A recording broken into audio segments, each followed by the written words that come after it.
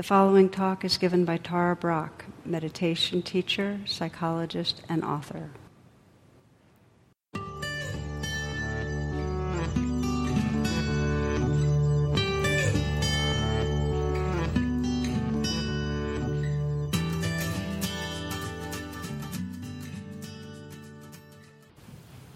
Namaste and welcome. In Asian art, when you enter a temple, and often you'll see this in the mandalas as the kind of entry to sacred space at the center, there are these depictions of what are described as animal-headed goddesses or deities. And they're fierce, ferocious, angry, jealous, passionate. And they represent the shadow side. And the deep understanding is that to arrive at home, to arrive in sacred space, to come into love, we need to be able to engage with the shadow deities, with those elements of our being that we maybe have pushed away because it's felt like too much. It's felt scary. It's felt threatening.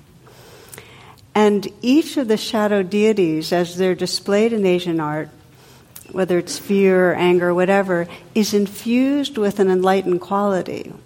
Again, the understanding being if you engage with these deities, there's a transformation. And the enlightened quality of wisdom, our love, our creativity, it's transmuted into that. That's what you emerge with. So the simple way of saying this, which I like the best, is no mud, no lotus.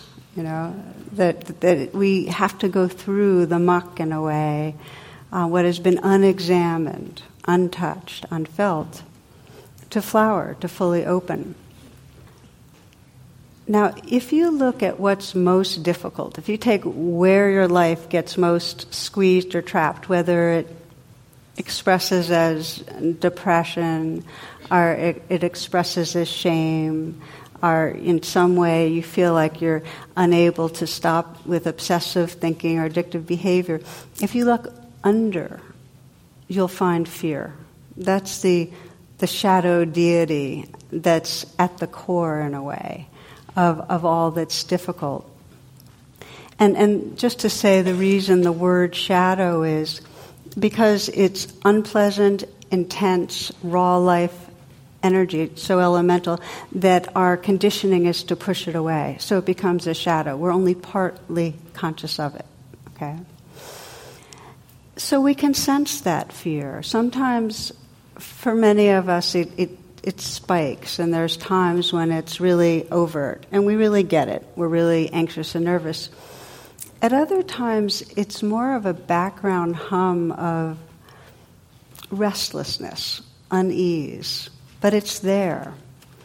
And in a way, I'd say in most every spiritual path, there is an understanding that there's no way to come home to the wholeness of who we are, to fully unfold ourselves without befriending, recognizing and befriending that background agitation of fear.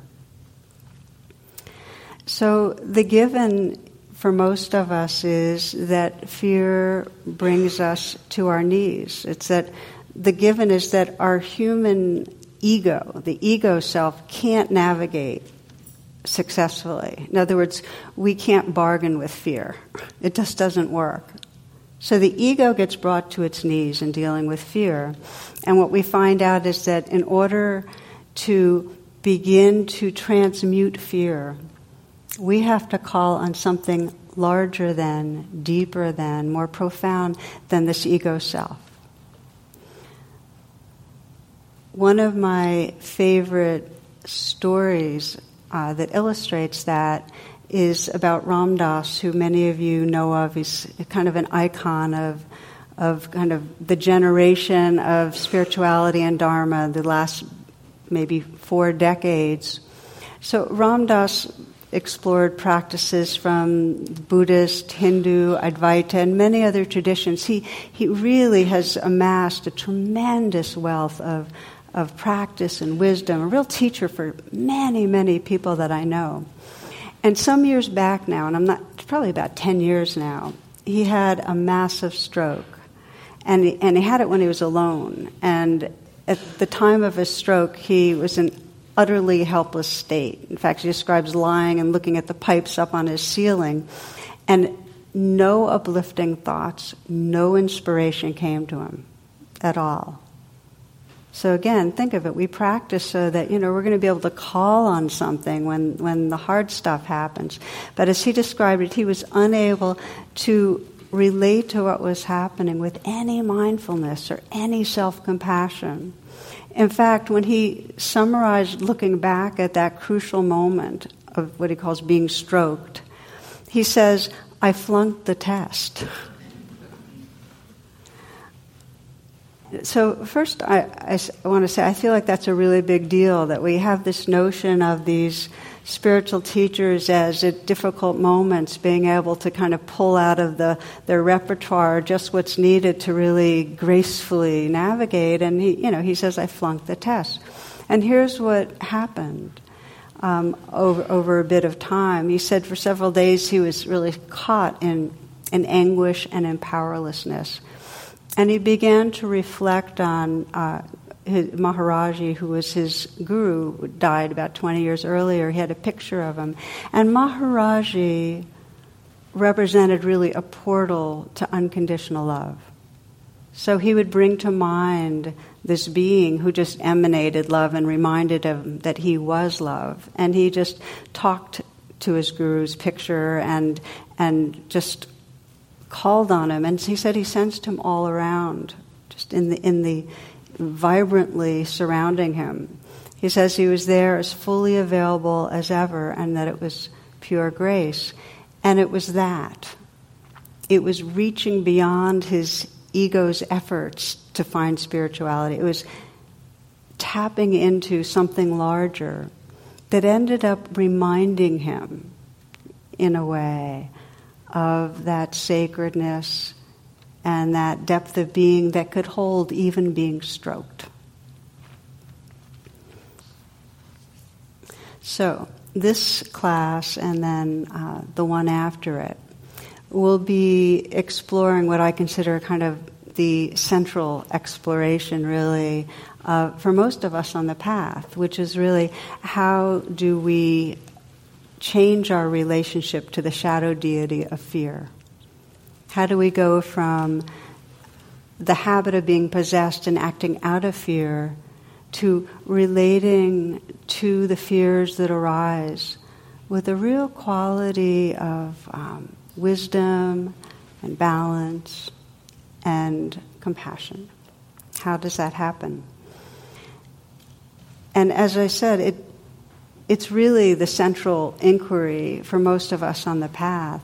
And sometimes it's in the background. Sometimes we're kind of just meandering along and we haven't gotten those spikes of fear. But for others, and for each of us at times, it becomes really, really acute. I remember thinking as I was really reflecting on this a couple of years ago, I was teaching a workshop on fear. And one woman, and there was a large number of people there, and one woman, it was very courageous, she described how she had breast cancer and she had gone through a number of rounds of chemotherapy. And she said, I'm living with utter uncertainty. And then she looked at us, she kind of brought her hands up like I'm doing right now. She looked at us, she goes, I'm only human. And I am so scared. It's like so many of us teared up because it was just so striking that of course we're scared. Of course it's part of our organism to hold on to and want to live and to perceive that it's utterly uncertain. The only certainty is that we will lose this body and this life and those we love. And it's utterly uncertain how, when, where. So we're living with that. So if we want to define fear, it's our anticipation of loss. It's how this bodily organism in a biological and psychological way experiences that anticipation of loss. And as I said, from the view of the separate self, from our egoic view, we are on a trip and we know that it's going to end. And this is one of the things that the human self-reflexive awareness knows. We know mortality is real. We know there's painful losses on the way. Victor Yalom, who's a psychologist and also a cartoonist, has a wonderful cartoon of somebody seeing a therapist on the couch, and you see the therapist talking, and then you see the response, and the one on the couch is the Grim Reaper, and he's saying, "No, Doc, I'm afraid it's your time that's up." That was so good. You've heard of all the research about ranking fears, what's worst fears that we're afraid of and so on. So Jerry Seinfeld reminds us that according to most studies, the number one fear is public speaking. And this is what he says. He says, number 2 is death. Death is number 2. Does that sound right? He says, this means to the average person, if you go to a funeral, you're better off in the casket than doing the eulogy. Yesterday, I want to tell you that I heard another version that, people are more afraid of public speaking than they are of snakes. And then somebody says, it doesn't seem to make sense. I mean, you don't see someone walking through the desert and suddenly shouting, "Watch out, a podium," Even really bad humor is a good way to defend against fear. Really. Or the fear of talking about fear or whatever. So here's what William James put this out about all religions. And he said the beginning of all religions is the cry, "Help." I think that really makes sense, that it's our existential predicament that we perceive the groundlessness of our life. We perceive that deep down we can't control anything. I mean, we try like crazy to control things, but deep down we get it that we can't. So that's like primal cry is help. And it shapes our entire life experience. I mean, you can feel that help when you get really sick and don't know what's wrong, or when somebody you love is in a lot of trouble. And you can feel that call for help when you're lost, or when you're really hurting, or when you feel you're failing. So this is the survival brain of the separate self, and it's trying to navigate an uncertain world. So how we respond to that help, you can almost look at the shape of your life right now, and it's correlated to how you're responding to that inner predicament. And if we're resisting fear and trying mightily to manage our life and avoid things and numb, that's one expression of responding to help.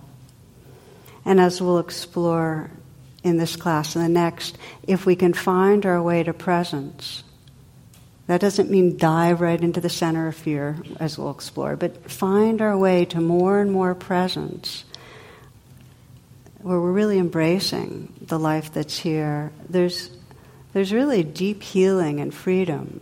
In fact, all the qualities of our being that we most want to see unfold begin to unfold the more we turn towards or lean into what we're running from. Here's how Rumi puts it. He writes of night travelers who search the darkness instead of running from it.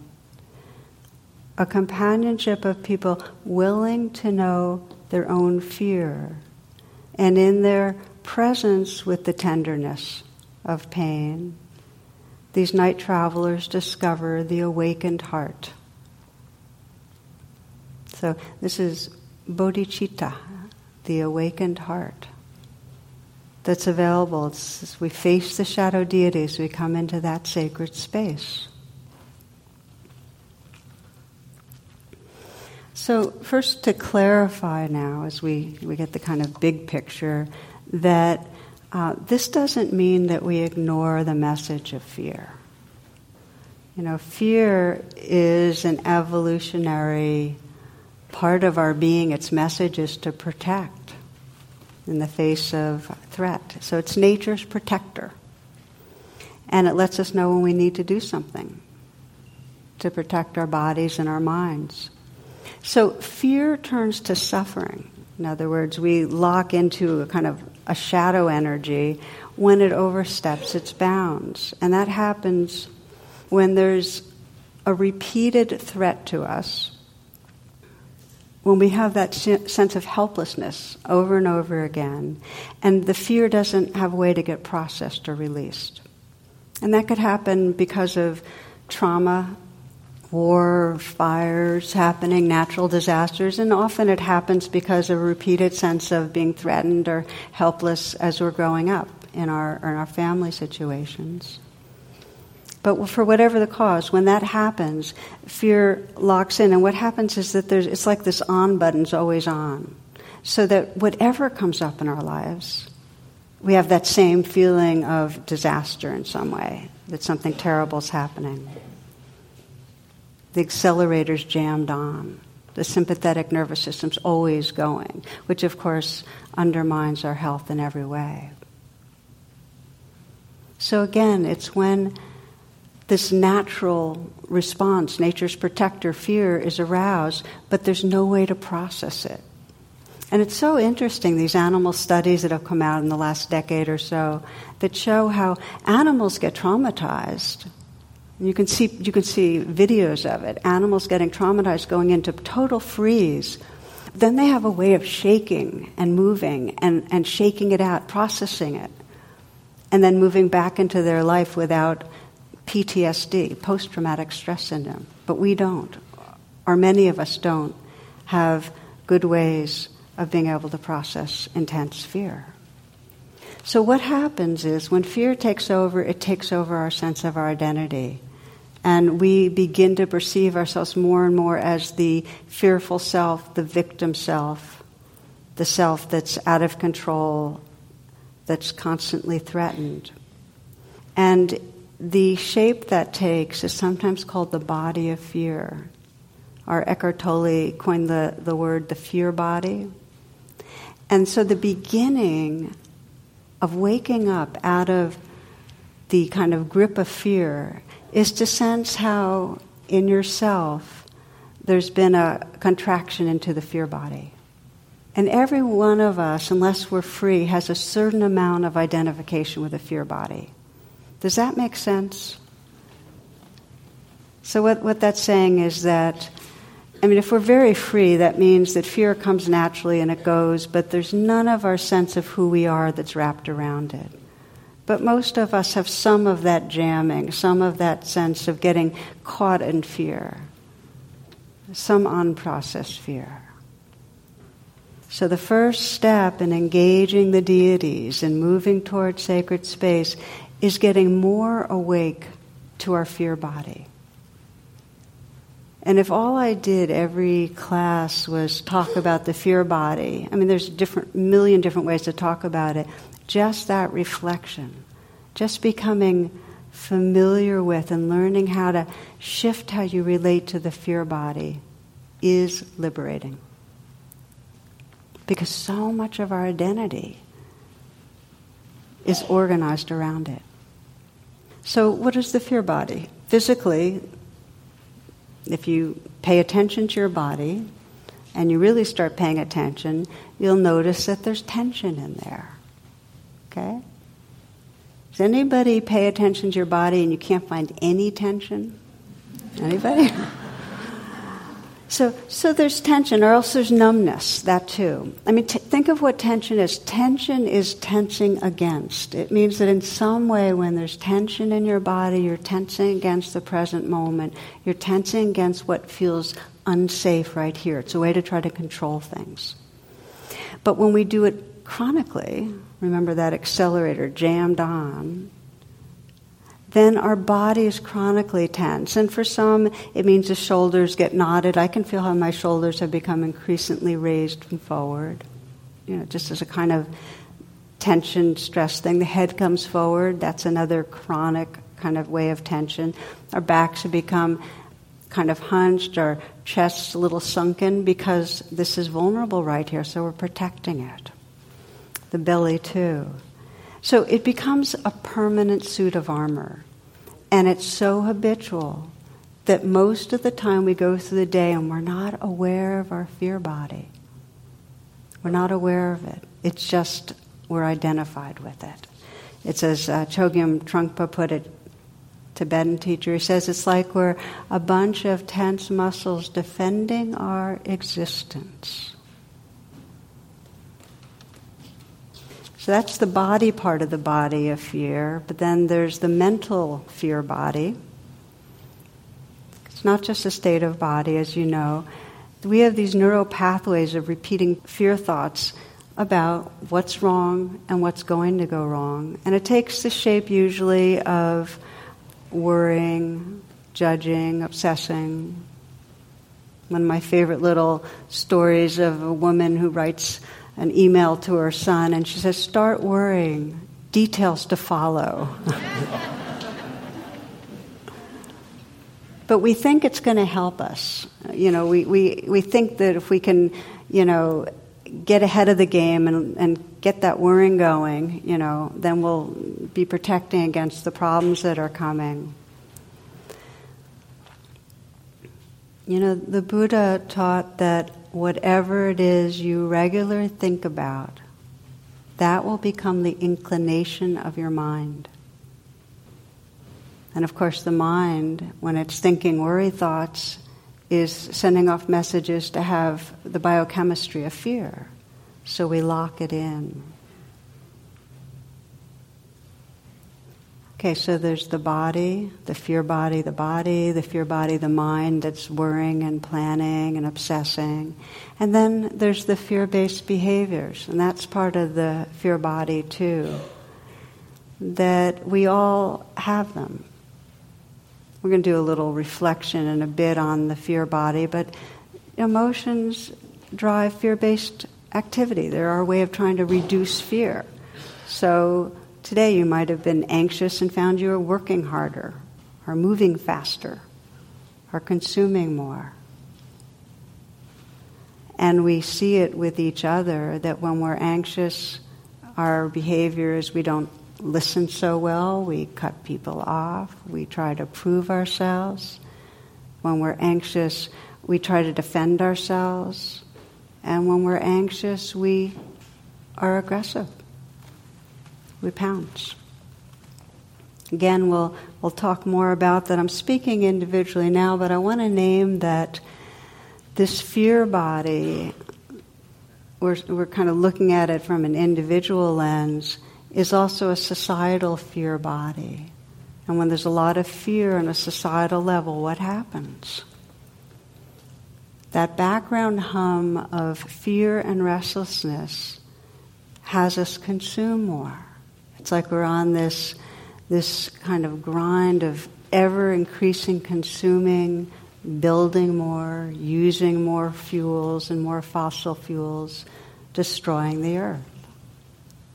You can see the track we're on. It's that undercurrent of something's wrong, not enough, need more, damaging the planet.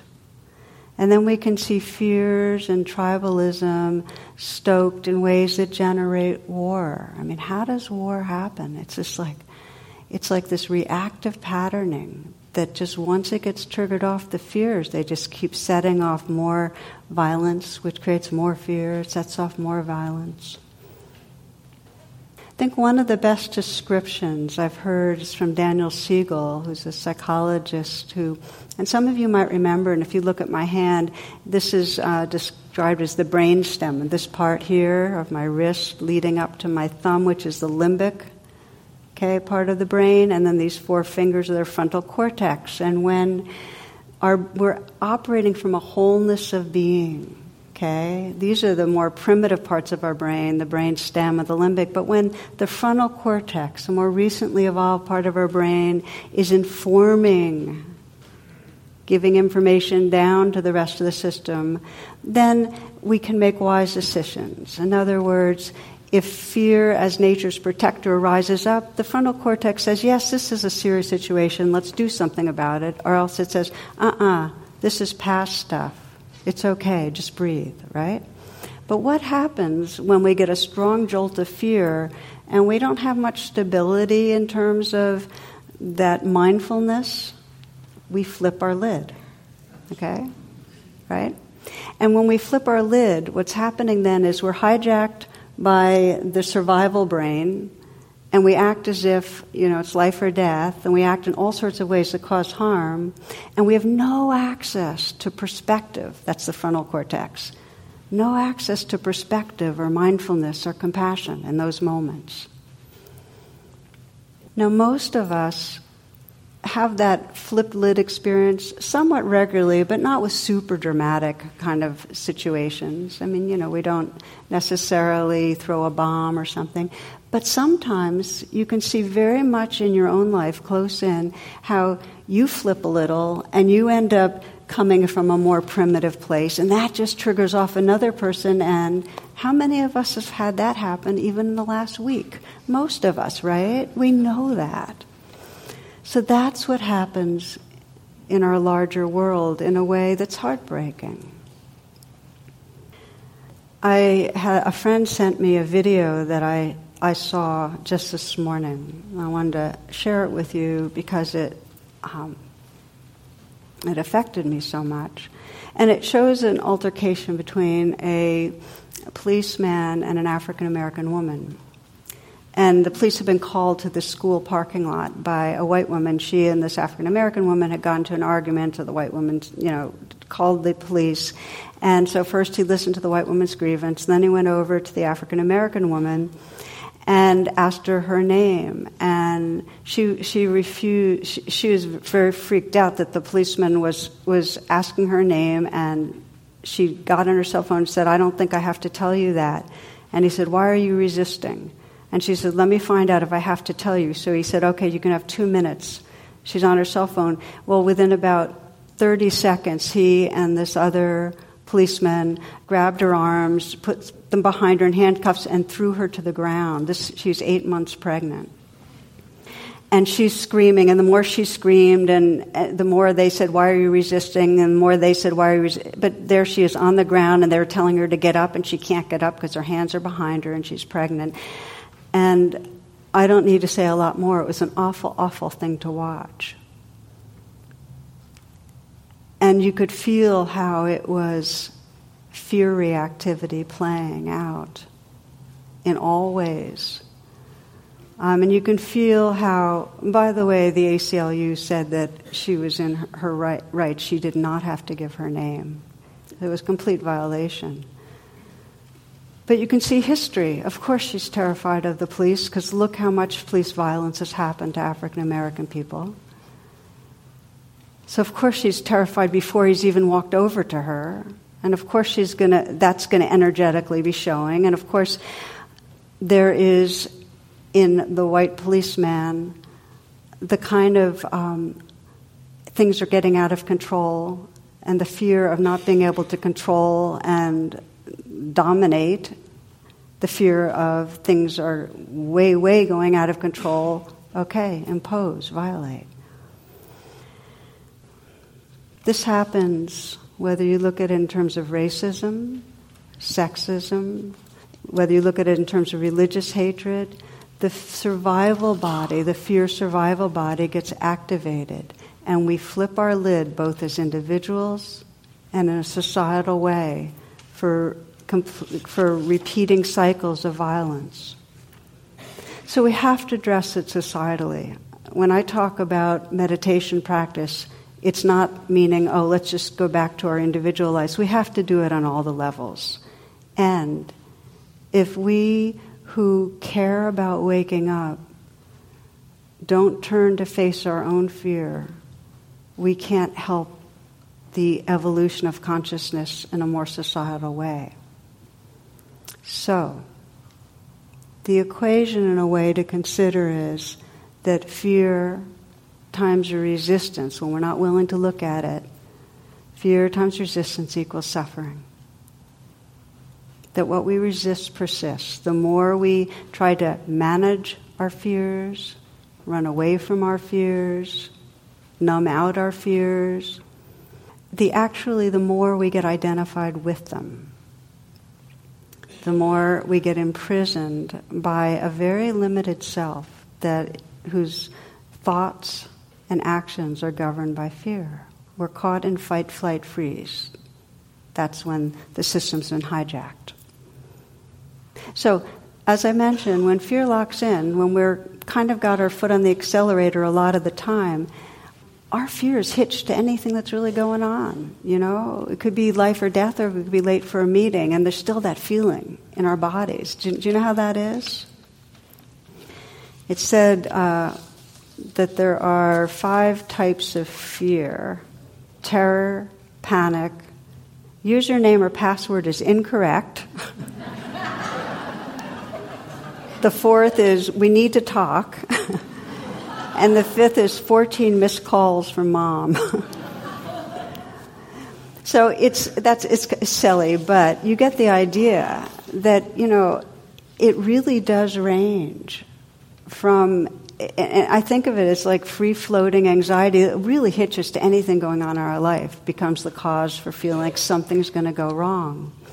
And I know for myself that when I check in, and I can check in at almost any time, and if I really listen inwardly, I can feel in my heart area a kind of squeeze of anxiety, like at any time. And if I really deeply inquire, it's about a kind of existential sense of fragility, of just around the corner, anything can happen. And I find it really interesting when we first wake up. Do you know that experience of when you first wake up, you can have a real sense of kind of terror, like real wash of anxiety? How many of you have had that? I just don't want to feel totally alone in talking about it. So this is before your world's come into shape. There's like this like kind of like, you know. And then what happens is very quickly your mind comes online and sets all its normal filters and orientations, and you're back on the map of, okay, here I am, and here's what's happening today, and I'm coming from there. But you can sense how we use all that to block out that sense of wide open groundlessness and disorientation. So, the evolutionary potential is we are very habituated to fight, flight, freeze. We easily flip our lids, and we do have this newly evolved part of our brain that has the capacity to notice all of this, has the capacity to actually bring kindness to all of this.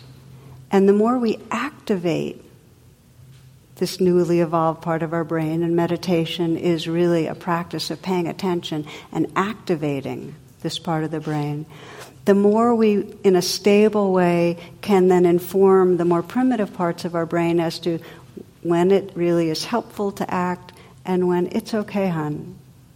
This is just a habit and you're really okay. We can start knowing the difference.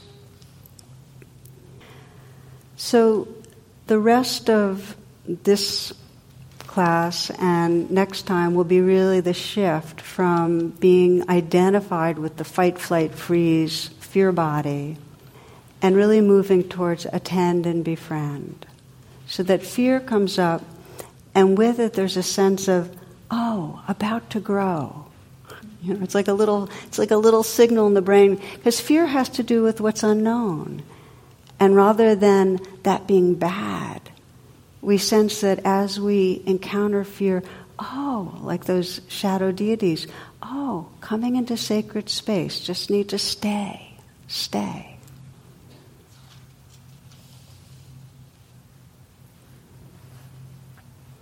There are 2 basic pathways when we explore engaging with the shadow deities.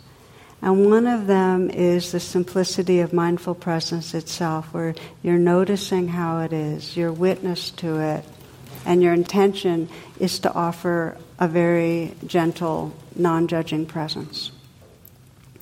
The other pathway, and these are completely synergistic, is what I often call resourcing, where you're sensing the fears there, and in those moments you know you need to draw on something larger than your egoic self.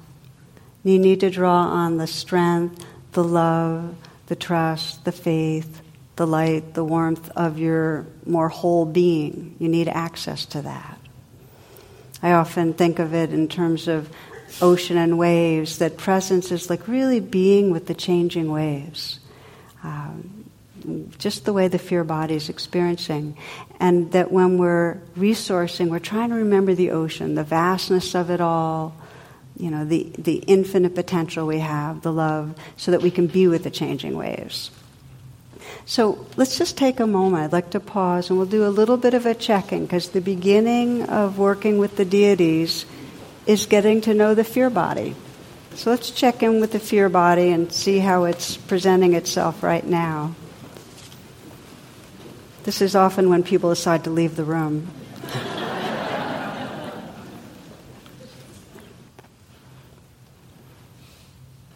So as you pause, bring a sense of real curiosity, because your interest is one of the strongest tools you have right now. And sense a kind of witnessing, that with curiosity and kindness you can bear witness and just notice how it is right now. Be curious and see if there's any habitual tension in your body. You don't have to do anything, just kind of scan your body. You might notice, as I described before, whether there's a kind of habitual holding in the shoulders, where you're holding up the world, you're holding up your life. Or you're feeling weighed down or oppressed. Just notice if there's tension there in the shoulders.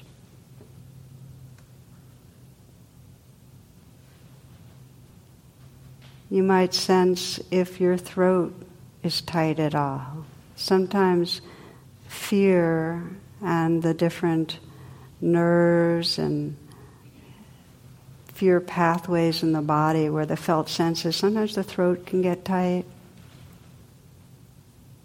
For some, if you feel the heart, as I mentioned for myself, I can usually feel a kind of hollow, achy, sore, just the way the sympathetic nervous system has this kind of squeeze in the heart area that lets us know that there's the presence of fear. And more subtle and yet very, very persistent, if you check in, is the belly. We have a real plate of armor usually, a defendedness at the belly. And if you begin to soften the belly, you can actually sense the tension there, just how much tightness is there. You might notice the hands, and whether the hands are tense at all or whether they're soft.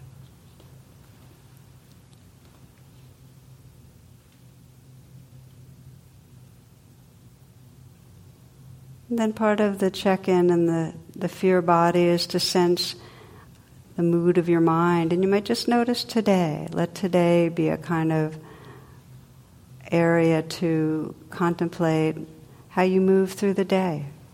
And whether your mind was filled with worrying or planning, with a kind of overdoing of it. Whether you move through the day trying to figure out things or kind of fixating on what seemed like a problem. Whether there was a lot of judgment. Those are signs of the fear body in a mental way.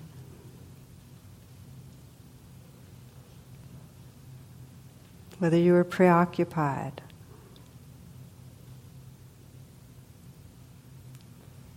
Again, witnessing without judgment, just curiosity. Okay, so it's this fear body. You can witness also your behaviors of today or yesterday, how you moved through.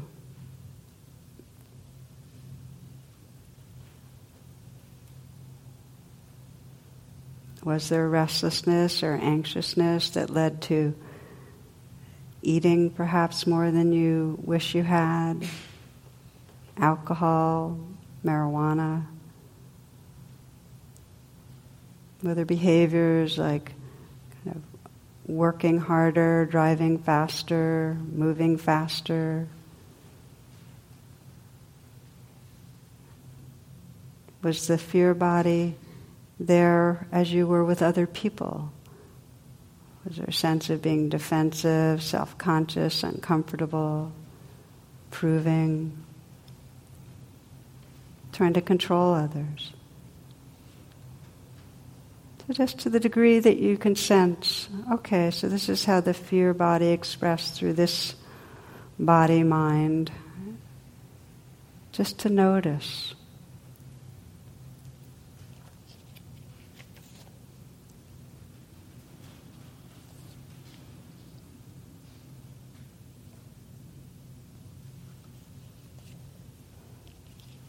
I'm going to take a few full breaths.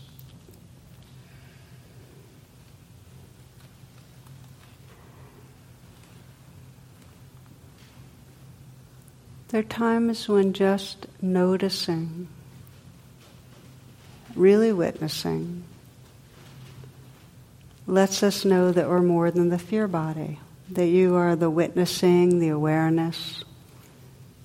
And in the moment, there's actually some more space with that. But there are other times that when we're really caught in it, when we're right in the middle of those worried, anxious thoughts, or when something happens that really throws us off, that we need a conscious, intentional pathway back to presence. And that's what I call resourcing. And the metaphor I like to give, some of you may remember, is I do a lot of kayaking on the Potomac, and sometimes, every time actually, there are places where the currents are going really fast, and I feel like I'm not, I need a rest, I'm going to get off balance, I need to see and plan a little bit how I'm going to be able to move down the river more, so I'll tuck behind a rock. And behind the rocks, when you're in a kayak, there's actually a place where the currents flow around them, but there's an absolute still spot. And in a way, I feel like that's what resourcing is. It's that when we feel that we're being hijacked, and when we feel that we're about to get into a chain of reactivity, it's a quick way to tuck behind a rock and find a still spot so we can reconnect with our intelligence and our balance and our compassion and the bigger picture. And if we're in a relational conflict and we're getting triggered, we can reconnect with our highest intention. Does that make sense? It's like that pause. And so as we continue to explore this together, what we'll do is explore how can we find some anchors that are like that still spot behind a rock. And I'm just going to give you a couple of examples, and we'll close the class with just practicing with those. That one of the ways that many people find it really helpful to come back to that still spot is called grounding. And it's quite simply, if you can come to physical stillness, and you can just close your eyes and feel it right now, and you can just scan through your body and sense, as you're sitting here, that there's weight on your seat. In other words, feel the weight of your body on the seat and feel the contact of your feet with the ground. So you're feeling gravity. You're feeling yourself sit on the earth. Grounding is very, very helpful because when we're in fight, flight, freeze, we've lost all orientation and we've left our bodies in a way. So feel your feet, feel the weight on your seat, feel yourself sitting on the earth. Now if you can slow down your breath, very, very consciously, slow down your breath, that's another way to come back into balance. What that does is it shifts you away from the sympathetic nervous system's activity of actually speeding up the breath. So long, deep, slow breaths. Now I'm giving you a handful of anchors. You don't have to use them all every time. For some people, putting their hand on their heart and the other hand on their navel area, and you can try that, there are nexuses of nerves in those areas, and the warmth and the pressure of touch again sends a message to the parasympathetic nervous system to activate. So that's considered calming. And lastly, be aware of the sounds around you. And if you even open your eyes, you can be aware of the visuals around you, so you can sense, oh, you're here right now. You're not off in that place where bad things are happening necessarily. You're just regrounding with the visuals that are around you. So keep those in mind for now. And I'm just going to give you one kind of story that happened to me last year, where I got a phone call it's actually 2 years ago. I got a phone call from my mom when she was up at Cape Cod, and she told me that my son was visiting her. He was at the beach, and she had just heard that a man at that beach, that same beach, was bitten by a shark. And so she said, have you heard from Narayan? Because she was obviously afraid that he was that man, because he was swimming at that beach where there was a shark. So, of course, when I got that phone call, it didn't matter that there was probably, hundreds of other people at that beach or whatever was going on. All I knew was maybe my son was bitten by a shark. And my body went into the strongest fear response. It got catapulted in a way I just, you know what it's like. It's just complete biochemistry. And so I immediately tried a cell phone, no response, more spiking of fear. I could not talk myself out of it. Nothing rational made a difference. So I said, okay, you got to pull out all the techniques. So I sat and I said, okay, grounding. I mean, I literally went through the list, and it's not easy to go through a list because when you're like that, you don't have much access to your, frontal cortex. But I had taught it enough, so I said, okay, grounding, feel your feet. Okay, I feel my feet. Feel your seat on the cushion. Okay, feel your hands. Okay, so I did that. Started doing the really slow breath, did this, and then I just looked around. I just named the things I was seeing. I literally named the things in my living room. I'm seeing that plant. I'm seeing the stones around. I'm seeing the wood-burning stove. Literally the things that are in my living room. It sounds so elemental, but it's actually for 5 minutes of just breathing and then naming some things and breathing some more slowly. I still had a lot of fear in my body, but I wasn't flipped. It still felt terrible. So again, I'm not saying that this is a recipe to get rid of fear, because that's not the point. The point is that at times we need a way to get our brain online again in the sense of more wholeness, more sanity. We need a pause. We need to find that still place. So I'd like to close with another, just coming back again so that you can experience a little bit of how you can bring that kind of an ease when it's less dramatic. Just when you're sitting here and you can just sense even some degree of the fear body, how you can begin to resource. So again, let the attention go inward. And just sense whatever part of your body might be asking for attention, where there may be some vulnerability, where there may be something going on in your life that's got you in the background or in the foreground triggered.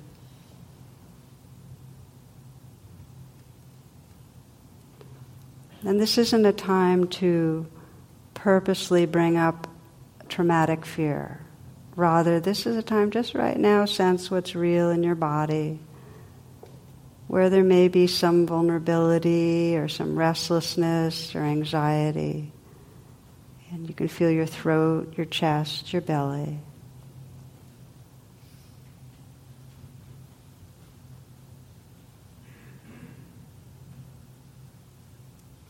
And then just sense this possibility of feeling that, but also anchoring yourself a little, grounding, just sensing your sitting posture, the weight of sitting on the earth.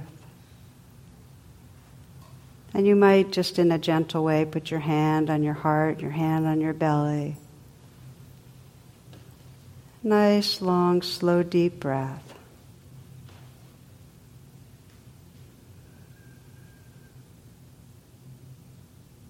So that the currents are still flowing. The currents that trigger the fear body are still out there. The thoughts, the situations, but you're right here, grounded, in contact with your heart, breathing in a way that can reconnect you with that still spot. Bringing some warmth and bringing the light of awareness, that witnessing to the fear body that helps you remember that you're more than the fear body. That there's an ocean that has room for the waves.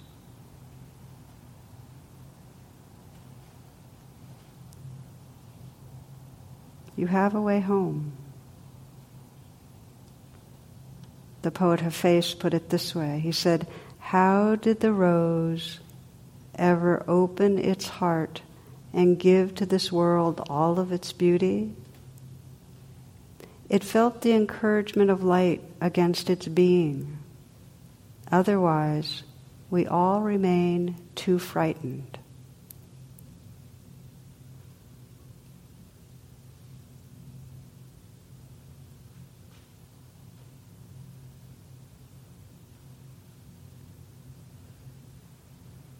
You might close by sensing, to whatever degree you're in touch with the fear body, what your wish or your intention is in encountering the fearful deities. What's your intention?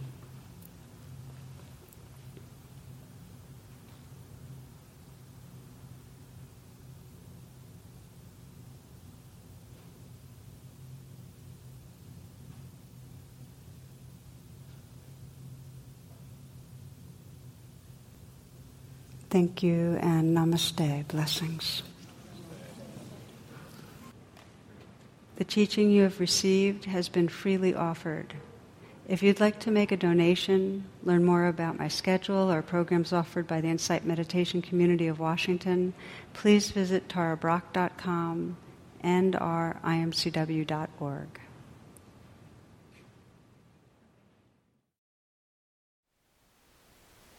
Thank you for listening. To learn how you can support the teachers and Dharma Seed, please visit dharmaseed.org/donate.